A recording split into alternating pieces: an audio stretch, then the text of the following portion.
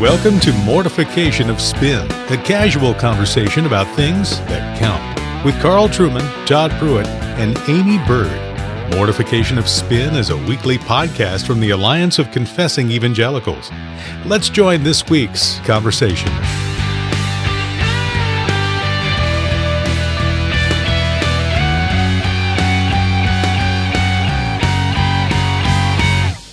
Welcome to Mortification of Spin. I am your favorite co-host, Amy Bird. Just an ordinary gal, a thinker, and I'm here with Carl Trueman, who teaches people to think over at Grove City College. And we are missing our third co-host today, the Reverend Todd Pruitt. He is at the PCA General Assembly meeting for 2019. And that got me thinking, Carl. We had a General Assembly for the OPC. We're both in the OPC. And just a couple of weeks ago, I think, the OPC General Assembly was held. And on social media, I am noticing all kinds of drama surrounding the Southern Baptist Convention's meeting that just took place, I think, last week. And the PCA's General Assembly, which is going on right now. And didn't notice hardly a thing. I did notice that there was a nice photo of all of the elders that attended the OPC GA. They were actually all able to fit on a staircase together. Was it a big staircase, like the Spanish Steps in Rome? A fairly large staircase. I was able to pick out my pastor. It's a little dot, but I was able to find him. Yeah. We played a little game on our Facebook New Hope OPC page. Can you find our pastor in this picture? But yeah, so curiously, there wasn't much said about the OPC GA. Well, that's surprising, given how efficient and addicted to social media most OPC pastors are. I mean, seriously, Amy, I don't think I can name a single OPC pastor with an Instagram account. I wouldn't know how to set one up. I genuinely don't think social media is part of our culture in the way that, let's say, accordions are. No, seriously, I think the OPC culture, despite our, in some sense, cantankerous and litigious reputation outside the OPC, actually the denomination has been relatively peaceful for many years now. I mean, the biggest controversy of recent years we had was over republication. Mm-hmm. And that wasn't really a big controversy. It was, a while ago, sorted out fairly peacefully. Every now and then you see something boil up about that again. Yeah, but we don't have, generally speaking, a lot of angst in our ranks at the moment. I've never been to the assembly. I didn't actually realize our assembly had happened this year until it had happened. Because somebody said to me, are you going to the General Assembly? And I said, one, I took a Nazarite vow about a decade ago never to go to our General Assembly. And two, I think it's happening this summer. And they said, well, actually, it was last week or something. I said, oh, okay, yes, well, I missed it entirely. So, yeah, if you want to live under the radar or off the grid, as we say back in the UK, the OPC is the denomination for you. Yeah, not so for our friends in the Southern Baptist Convention and in the PCA, however. There has been all kinds of fire especially on Twitter. I know your favorite venue for social media. Yeah, very intelligent medium. Lots of nuance. I particularly like Twitter from that perspective. I mean, all kinds of fire. Big topics are sexual abuse within the Southern Baptist Convention, like sexual abuse cover-up was a big thing. Women in leadership was really boiling up because Beth Moore apparently preached a Mother's Day sermon, and that caused Mother's Day. So the first thing an OPC person thinks is, what is a Mother's Day sermon? Yeah. I mean, that's like more troubling, I think. I had to back it up when I heard that because everybody was really upset about this. And I'm thinking, what's a Mother's Day sermon? Presumably it's just a Lord's Day sermon that happens to occur on the day that the secular society has denominated as Mother's Day. I think this is a sermon dedicated to Mother's Day. Oh. So All mothers or? It was about Mother's Day, I guess. I don't know. So that got a lot of social media attention because, I mean, she's probably one of the most influential women in evangelicalism, I would say, Beth Moore. And so this whole topic of women in leadership, but also she has come out as a sexual abuse victim and is advocating for more to be done in the Southern Baptist Convention. So there was a lot of talk about that. And then social justice, there was a resolution about critical race theory in the Southern Baptist Convention, which tried to make maybe people come together a little more, but, of course, made people more upset in some ways. And then there was a resolution on sexuality and personal identity to address the whole Revoice conference stuff, which the PCA is also addressing this week in their General Assembly.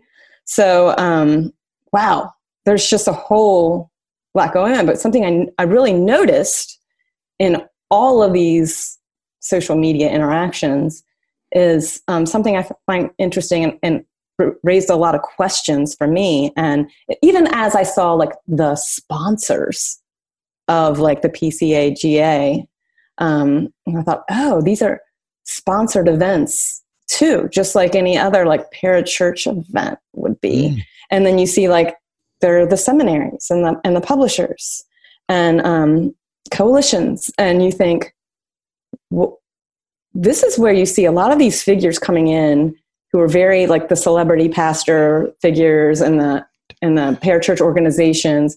What function do they have in these denominational meetings? Yeah. I was just fascinated by the sponsors there. I'm thinking, PCA probably sponsored by Abercrombie and Fitch, OPC sponsored by, I don't know, Kmart or something like that.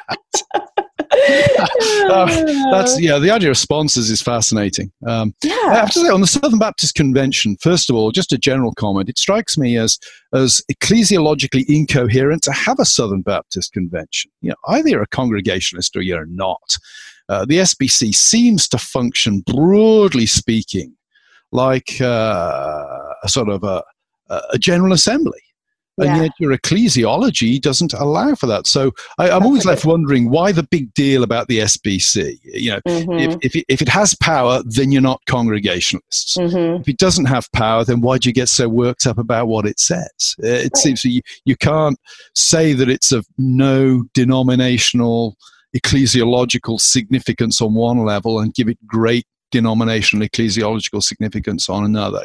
It's having your cake and eating it. Well, and it raises a question too about, okay, so the Southern Baptist Convention is a fellowship of over 47,000 churches. Yeah.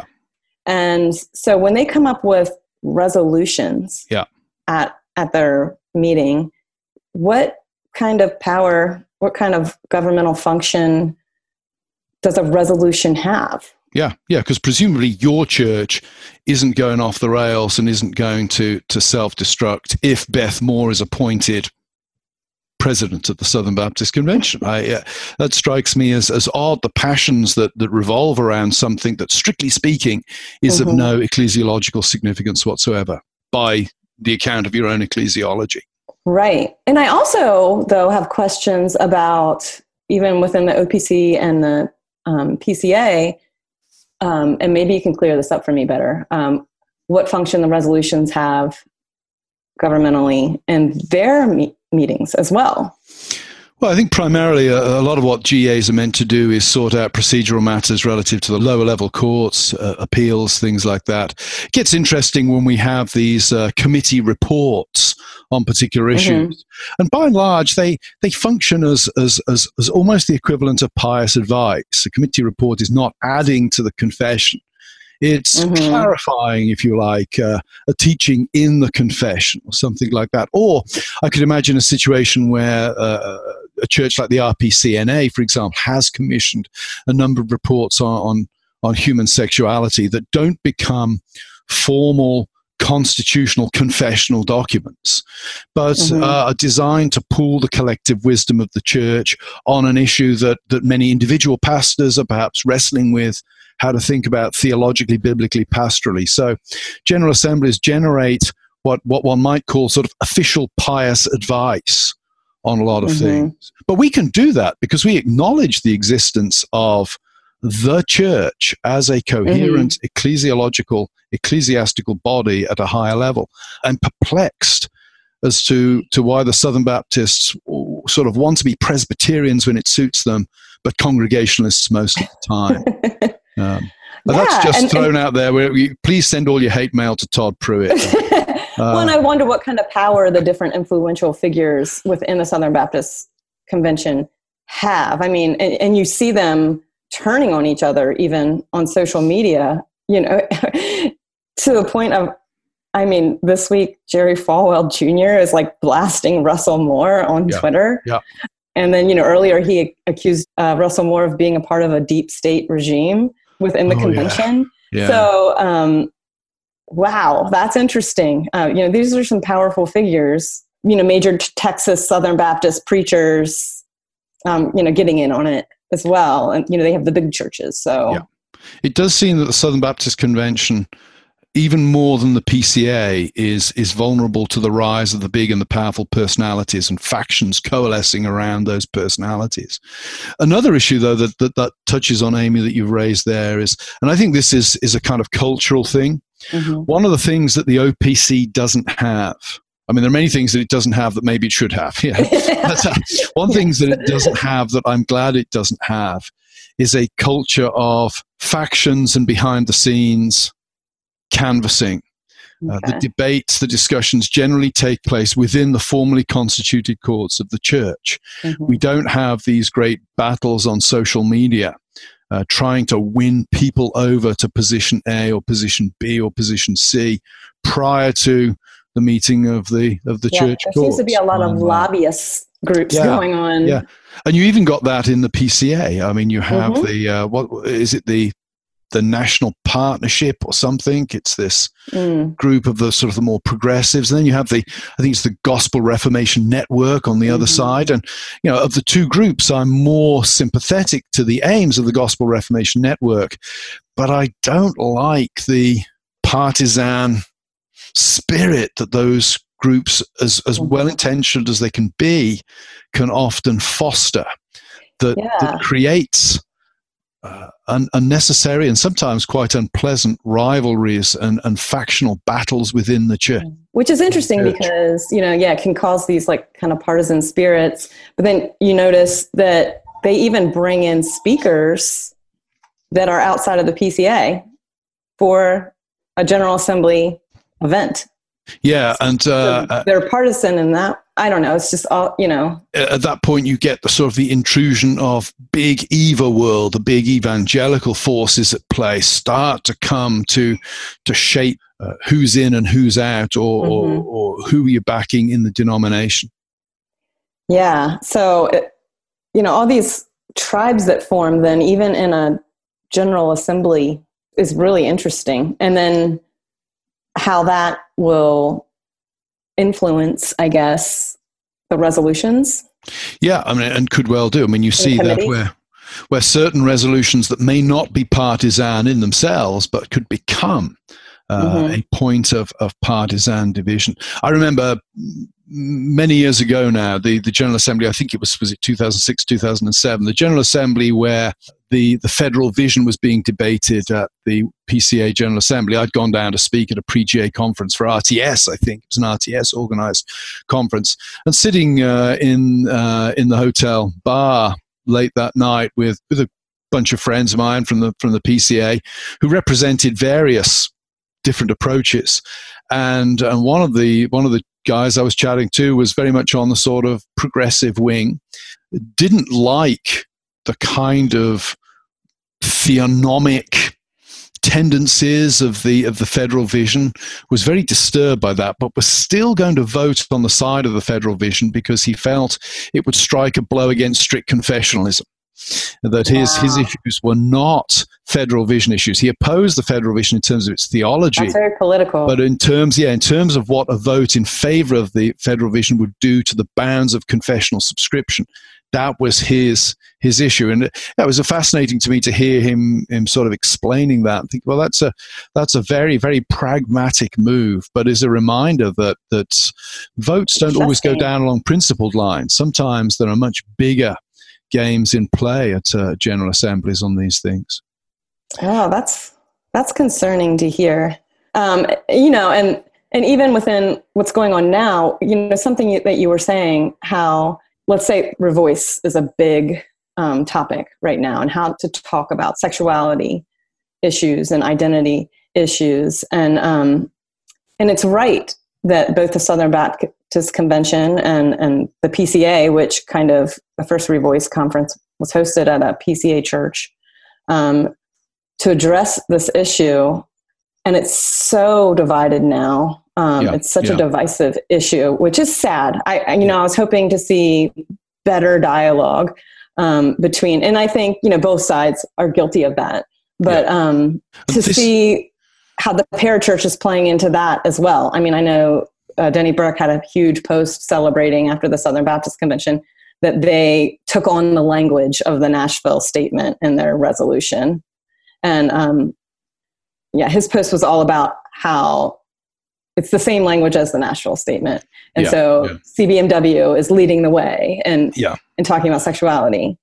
And I think, I don't really want CBMW to lead the way on anything personally. I think their flip-flop on the Trinity leaves them considerably discredited. And the Nashville Statement has become a kind of way of trying to rehabilitate themselves, essentially, in the public eye.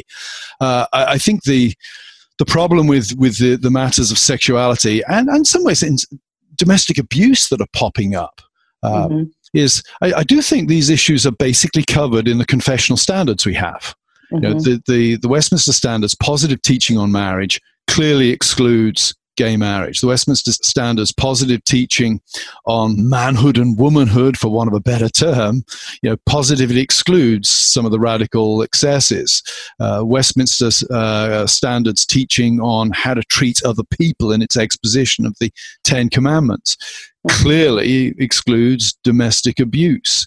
The problem when you start to adopt things like the Nashville Statement or pass resolutions on sexual matters or domestic abuse matters is the good that they do is only really reiterating, I think, what's implicit or implied by the standards anyway. Much better way of going about it, it would be to have something like what the RPCNA have done, and that's to produce a properly well thought out report. Some motion that we approve, we disagree, or whatever, but actually allows for the fine tuning and the clear parsing of the issues. The gay lesbian stuff, to me there are two distinct issues there. One, there's the question of the political, cultural, moral significance of homosexuality. Two, there is the pastoral approach that has to be adopted in dealing with that individual who walks into your office as a pastor and says to you, this is my issue. This is what I'm struggling with. And I think it's hard to address both. It's hard to separate and address both, for want of a better word, the broader issue and the pastoral issue without going into some considerable and careful detail. And that's why I like the RPCNA stuff, because it's firm and clear, but it also addresses the pastoral stuff.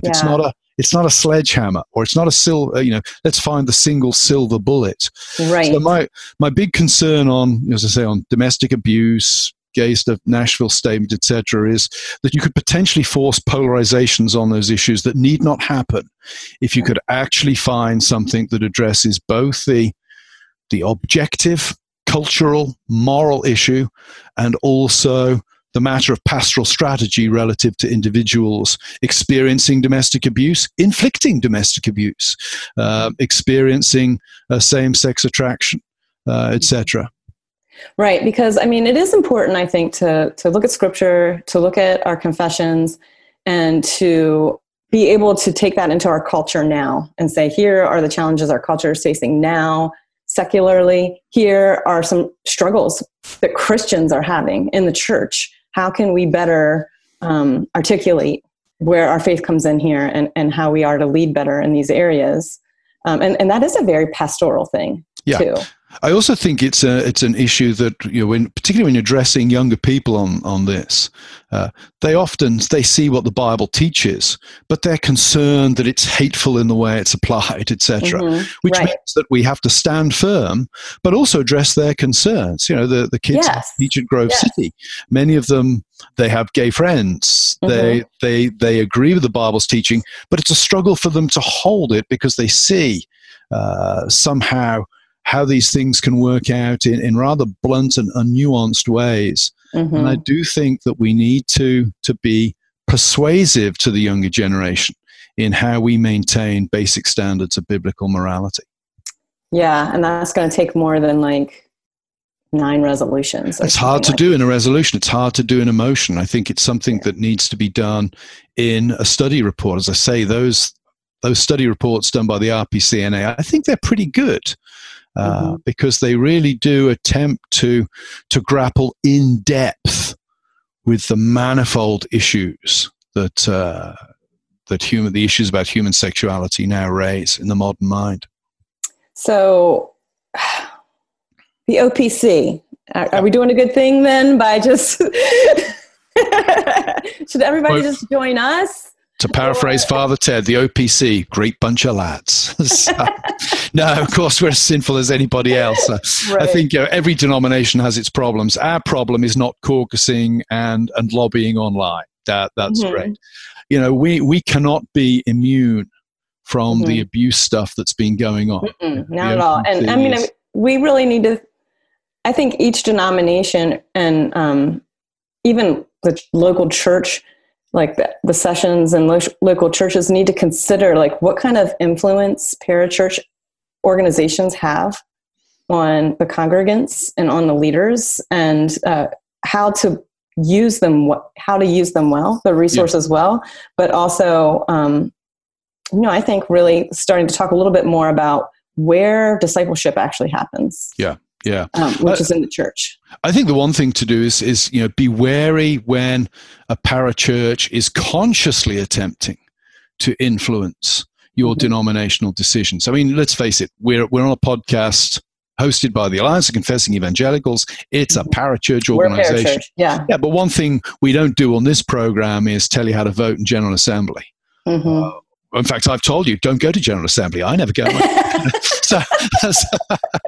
I think there's a difference between a parachurch that is attempting to get people thinking about stuff, throwing out ideas, recommending good reading, and a parachurch that is consciously lobbying to get its documents adopted by certain denominations. There's a big difference there. There's a difference in the Alliance and CBMW. We're not going to produce a mortification of spin statement on anything and recommend that you adopt it at your General Assembly or your convention. We're just not going to do that. A, we don't have the ability, and B, we don't have the desire. Right. So that's something I think that every Christian should be aware of. Use parachurches as a tool to help you think about Christian things. But remember that your membership lies in the local church. Your commitment is to the local church.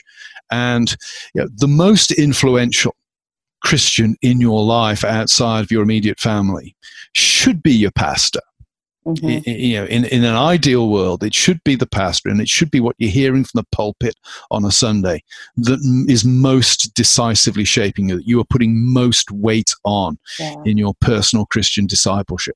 Well, and that's a trend, and I know it's with men as well, but I've really seen this in the women's ministries too. Women actually thinking that they're discipled by someone who is just in a parachurch organization, or their favorite author, or their favorite celebrity evangelical. And that's where they go to for discipleship. And I think that's something that leaders in the church really need to think about, that might be a blind spot in how they're discipling the men and the women in their church, because a lot of times they just look outside of the church if they don't feel being invested in the church. I quoted this a number of times, but some years ago in class when I was teaching at Westminster, I asked students, who's been the most influential preacher in your life? Mm-hmm. And pretty much everybody gave a big name pastor. Now, to be fair, some of the students came from churches. There was a student there who went to John Piper's church, so it seems to be perfectly legitimate for that person to say, hey, John Piper's been the biggest preaching influence in my life. But what shocked me was that how few mentioned their local pastor, if I can put it that way. I knew the names of the pastors they were telling me, not because I'm exceptionally well connected in Presbyterian circles, but because it was Tim Keller, it was John Piper. And again, not a criticism of Tim Keller or John Piper in saying that. They're putting resources out there. It's how they're being used that can be the problem, I think. Right. I would think that Tim Keller and John Piper would want, people whom they've influenced, they would want them to say something about their local pastor, their real pastor, not them. Without a doubt, I would say that would be the case. Nobody said Todd Pruitt, by the way. Nobody said Todd. And I'm pretty sure there were people there who would have been in his church. But on one hand, I suppose we can be thankful for that. Well, Todd, he's probably got his boxing gloves on right now, Oh, he's going to be spit. Whatever happens at the PCA. Masculine man at the PCA, GA. I watched Todd move, into the Presbyterianism when it was, heaven on earth, and then slowly but surely he's moved into a more realistic phase. The honeymoon is over. He'll come back spitting, I'm sure. So. Well, and before we close, and the reason why we don't have Todd on today, one of the questions that I get asked the most about MOS is how do you guys record? People want to know, are you guys together? Are you guys doing it remotely? How often? And we're together in spirit, I think. Well, as much as we can, we get together. And physically, we'll do a whole day, a whole batch. And we're doing that next week. But we still needed one more. So Carl and I came to the rescue today. So you guys could have a new episode before we get together. So while we have Todd in a couple days, we're all going to be here in Frederick.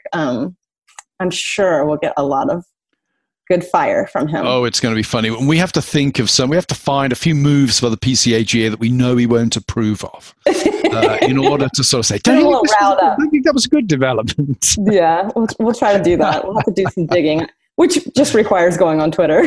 Yeah. Well, we'd like to thank you all for being with us today. Our giveaway.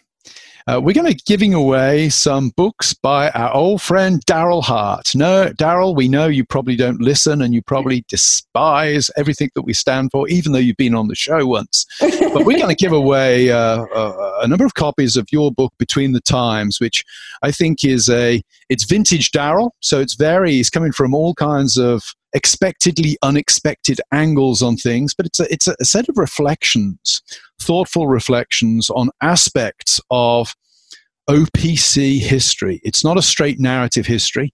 It's really a critical reflection on strands, trends, etc. within OPC history. So if you go to our website, mortificationofspin.org, you have a chance of entering there to win a free copy of one of Daryl's books. While you're there, please do notice that we have a donation button. We're a listener-supported podcast, so if the Spirit leads, or if you're so disillusioned with the Southern Baptist Convention and the PCA, you want to give all that money to a worthwhile cause, please give it to Mortification of Spin.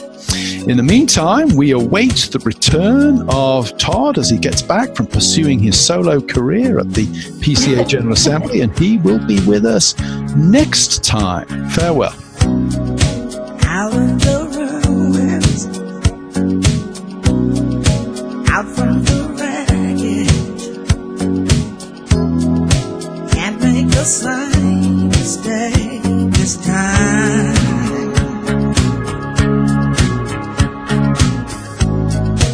We are the children, the last generation. We are the ones they left behind. And I wonder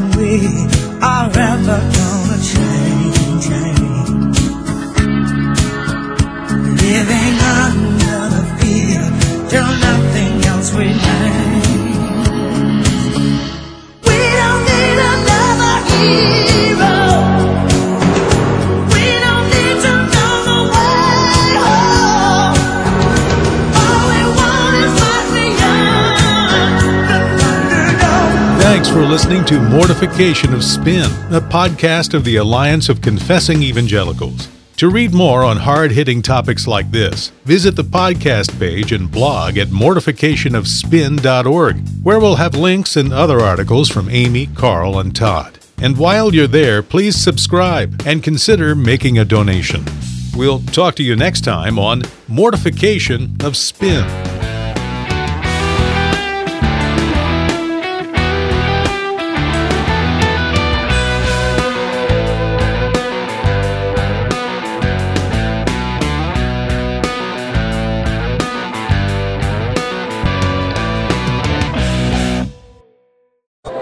Welcome to Frantic City, Brother Buffaloes.